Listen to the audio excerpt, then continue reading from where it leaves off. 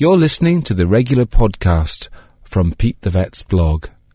This was first broadcast on East Coast FM. I'm pretty sure you may have a few questions for the man sitting in front of me. Pete the Vet, good morning. Good morning. Pete, you came in chewing from our hospice coffee morning as well. I have a little bun in front of me. You came in too. There's all sorts of goodies out there. I was enjoying a macaroon thing of some kind.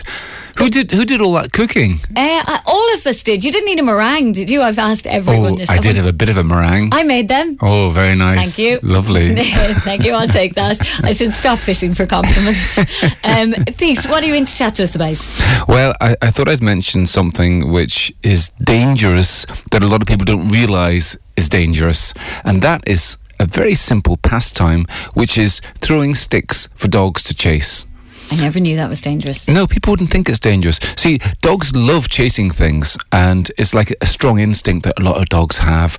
And I've known many dogs that if you go for a walk with them, they go off into the woods, they come back with a stick and they drop it at your feet, and they want you to throw it for them. And you throw it for them and they run after it, they grab it, they come back again, and they put it at your feet again, they want you to throw it for them again, and they'll keep doing it and keep doing it and keep doing it, and they just love it. And so a lot of people kind of give in to this, and they throw the stick for their dog, and they think that there's no problem with that. But the thing is that sometimes, and quite often, it can go badly wrong, and dogs can be badly injured by sticks. And this isn't just a random rare occasion. In our practice, we've seen 3 instances of this so far this summer. 3. And if you multiply that up by, I don't know, maybe 300 vet practices around the country, that's 900 cases this summer. So it's something which happens a lot.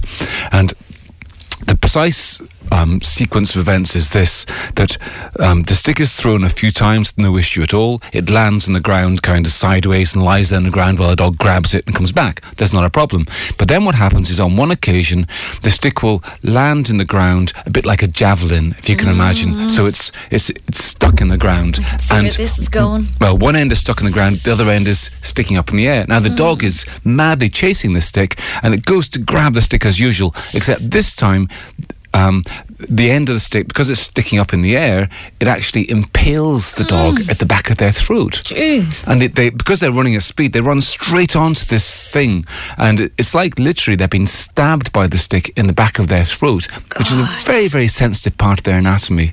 So the cases I've seen this summer, in each of them there was a laceration at the back of the dog's throat, and it was in each case it was somewhere between 1 and 3 centimetres, and it was quite deep as well. So the cases that I've seen, what happens is that the dog immediately after it happens yelps and kind of stops chasing sticks and wants to go home. The owners go home thinking, what's wrong there? They don't really realise because you can't see anything. Oh yeah, because it's back of the throat. Ooh. And then later on in the evening they notice there's a few drops of blood around the house, and the dog is in their bed looking miserable, and they realise there's something bad here. So they've had to go to the emergency vet, and the emergency vet would then sedate the dog and look at the back of the throat, and then often have to give a full general anaesthetic and repair the wound. So those are the cases we've seen this summer, and thankfully each of the cases have done well. But I've experience of seeing some really bad outcomes of this. One that I will never forget was when I wasn't long qualified, and it was an emergency call came in from a woman who was actually standing beside a dog in the park, and what had happened was her dog had literally bled to death on the spot. So he'd run onto the stick had lacerated a major blood vessel at the back of the throat, and the dog had just bled to death in front of her. God, that is harrowing. Yeah, devastating. And then on another occasion, we've had a few cases where what's actually happened is that there's been this relatively small wound which has been stitched and healed up, but then it's swelled up again. And what can happen is little bits of stick can break off and get stuck deep inside the tissues at the back of the throat. And so although an animal gets better initially, the bit of stick that's stuck inside the tissues causes an irritation, and so it swells up then. And then what happens is a discharge starts at the side of the dog's throat, and then you have to go looking for the bit of wood. Some cases we had to refer for an MRI scan to try and find the bit of wood. It can be really, really, really complicated. So all this stuff can be prevented completely by simply not throwing sticks for your dog. Now, I'm not a killjoy. I don't want to take away the pleasure of chasing sticks. So the alternative is far better, which is to get a little ball that's designed to be thrown for dogs, and they come with a long stick, a kind of a stick that you can use, a sort of ball throwing stick. Oh yeah, I know them. You see so you people don't out get your with hands slobbery. You don't get your hands slobbery, but as well as that, you can throw it for an awful lot further. Oh, okay. The stick lets you throw a little ball for I don't know, 100, 200 yards. And my favourite kind of ball to throw is one that's called a chuck-it. It sounds fun. It's a good name.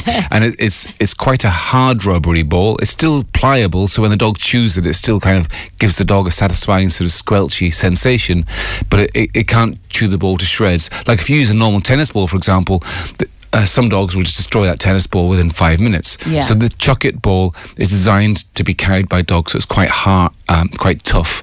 But the other thing is that I like about the chuck-it ball is that it's hollowed out, and when you throw it, it makes a little whistly noise. Not a very loud, annoying whistly noise, but enough of a whistle that the dog can hear it. Oh, and follow it. So they can follow the noise. I was saying to you just before we came on air, Pete, that I have a small rescue dog, so the Jack Russell thing. But she doesn't play. We rescued her. She doesn't seem to know how to play. Is that worrying? Is that a bad sign? I don't think it'd be worrying. It's just a character trait, I suppose. I'm sure she does things that she enjoys doing. She does, like, just running in general she enjoys. But if you throw a ball for her, she'd just look at you. Yeah. Just look at the ball bounce by. It's funny. It's probably, first of all, a genetic thing. So some dogs, like retriever breeds, for example, they're designed, they've been bred specially to chase things. But other dogs it's also learned. Some dogs learn at a young age that it's fun to do that. You might be able to teach her to do it if you're very patient, just by throwing her the ball and if she happens to pick it up and bring it back to you, like one time, giving her loads and loads of praise and maybe a treat, and she might learn that it's a good way of getting rewards, and you could teach her to chase a ball as well.